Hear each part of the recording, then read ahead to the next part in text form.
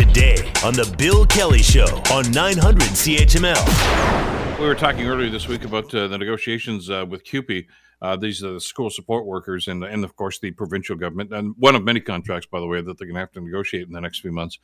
But that's only a microcosm of what's going on here. I mean, we've gone through hell, quite frankly, over the last 2.5 years because of the pandemic and shutdowns. And people have lost jobs, lost money, certainly. And there are people that are simply going to say, look, it's time to try to make up for this right now. Workers want a fair deal. And invariably, there's going to be some conflict and headbutting between employers and employees when it comes to compensation in situations like this. Interesting op-ed piece that appeared in the Toronto Star a couple of days ago. It says, the new villain, workers fighting for better wages, don't fall for it. And the author is Armin Yalnizyan, who is, of course, the economist and Atkinson Fellow on the future of workers. And Armin joins us here on the Bill Kelly Show to talk about this. First of all, great to have you back on the program. Thanks so much for joining us today. It's always a pleasure, Bill. Thanks for inviting me. You've framed, I think, a very important issue here about the battle that's always going to go on, and sometimes, sadly, it turns into a battle between employees and employers, union wages, et cetera, et cetera. I've talked to a number of people over the last little while, I mean, as I'm sure you have, that have simply said, look, it's time to catch up. We're getting battered here. We're falling way behind. Inflation is running rampant. We didn't get any salary increases. We didn't get much of anything during the pandemic. And we still got bills to pay, which sounds like a pretty strong argument. And you would think that employers might simply say, you're right. Let's try to find an accommodation here. But it doesn't always work that way, does it? No, it really doesn't, because it is tough times for everybody, including employers and including governments that are seeing windfall revenues because of what's happening to our exports. But for consumers, it's a very, very tough time. And not all consumers are workers, and not all workers can ask for more or feel that they can ask for more because they're not organized. They're one at a time. And so you're going to see this kind of cascade of, guy has terrible day at the office, comes back, yells at his wife yells at eldest child yells at younger child kicks the cat. Like that cascade of misery is coming up to a neighborhood near you. And it's very difficult to say you didn't done me harm. But it really is at a much higher level that the problem has started. It's just that we're going to find somebody very convenient to blame for who's giving you a pain in the you-know-what. Well, and therein lies the problem. I mean, we know what the numbers tell us here. We know there's a worker shortage, just about every facet of, not just in government, not just skilled trades. I mean, those are all important, but every other facet. I was talking to a good friend of mine who's in the hospitality business, very successful here in the Hamilton area, and he was saying the same thing a lot of other people. He says, I can't get people to work here. And he says, pre-pandemic, I'd say, hey, there's a job opening. I get 50 people apply. Nobody's applying for anything right now. So I understand where they're coming from. But with that and with, what people would think the market should see, hey, if there's not enough workers, if you want to be one of those workers, you got a pretty good chance of saying, okay, I want to negotiate a better deal so I've got some better compensation. But it doesn't seem to be working out that way.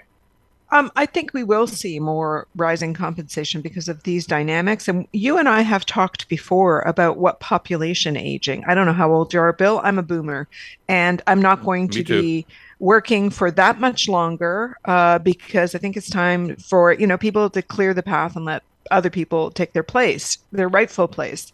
But people also need us, right? There's not enough workers. So, we might be working longer than we were planning on working. But at some point, my dear, we are going to pass away. Our time on this planet will come and go. And it is the largest cohort of people to be born ever in history.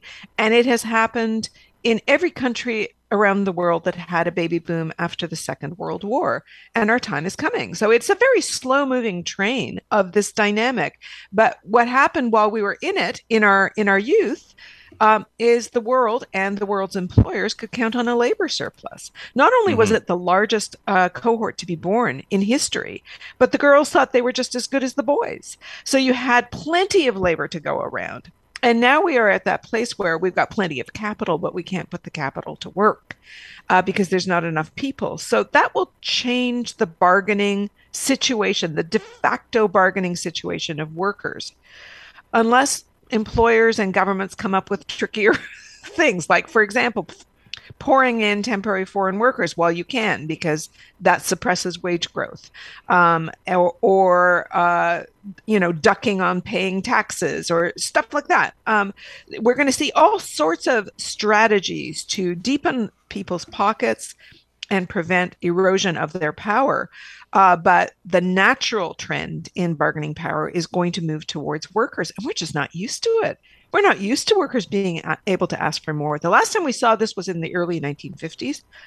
Prior to that, at the turn of the last century, and again before that, when industrialization was taking hold in the 1860s and 1870s. Back then, you saw a birth of unions. In fact, Hamilton is famous for its unionization, its union population, because it was an industrial heartland during the Second World War.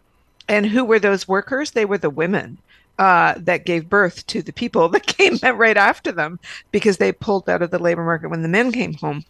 So I just think that there's a lot to be said for us understanding there's a new moment in politics, there's a new moment in labor markets, there's a new moment in the economy. When more workers can ask for more, things are going to have to change. You're right. I mean, gone are the days when, if you were discontented, the boss said, look, if you don't like it, I got 15 other people that want the job, do what you want to do. Now they're, as you say, they're crying for it. And by the way, I'm glad in the piece that you wrote, you didn't say, okay, the employers are the bad guys and they've been holding out and they're still holding out. They've got their challenges too. I mean, this is a very 100%. Difficult time for all of us. There's not too many of these businesses that are just rife with cash these days. Some are doing pretty well. But are we ready to adopt that new mindset and say, okay, we're going to have to rethink that we can't use 20th century thinking for a 21st century problem? No, I think no society pivots on a dime with what's been happening. And this isn't a dime. This has been going on for a little while. In fact, 2 months in 2019 raised the flag for what we were going to see. We saw historically low unemployment rates. When you said all the stats are pointing in the same direction, yeah. Unemployment rates at half-century lows, job vacancies breaking all records. They've moderated in the last couple of months, but don't forget the Bank of Canada has raised rates 5 times in 6 months with the express intention of cooling demand, and cooling demand it did. Jobs are still growing. The number of jobs are still growing, and the number of vacancies are still extremely high, but not as high as they were 2 months ago. So the Bank of Canada's recipe for taming inflation is working. If you think that that's the right recipe, is, in my view, the completely wrong recipe. However, you didn't ask me about that. So your question, are we ready to think a different way? We are leaning very heavily on policies from the 1990s.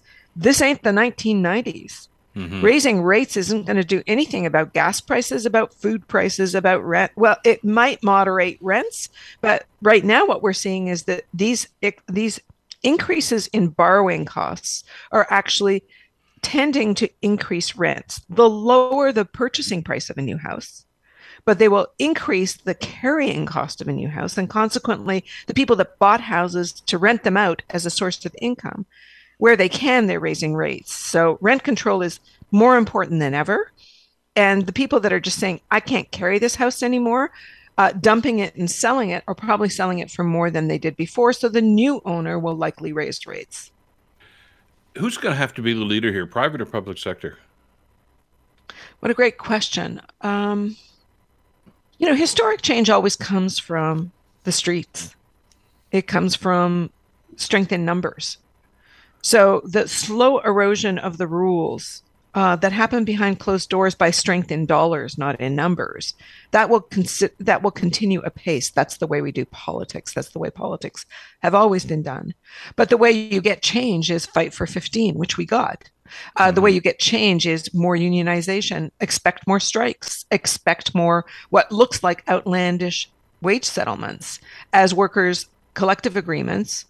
And for example, let me give you an example. There is a UFCW, that's the United Food and Commercial Workers contract that came up that had been a 6-year contract, and it's for stocking shelf clerks. It's for cashiers. It's for people that get paid barely above the minimum wage.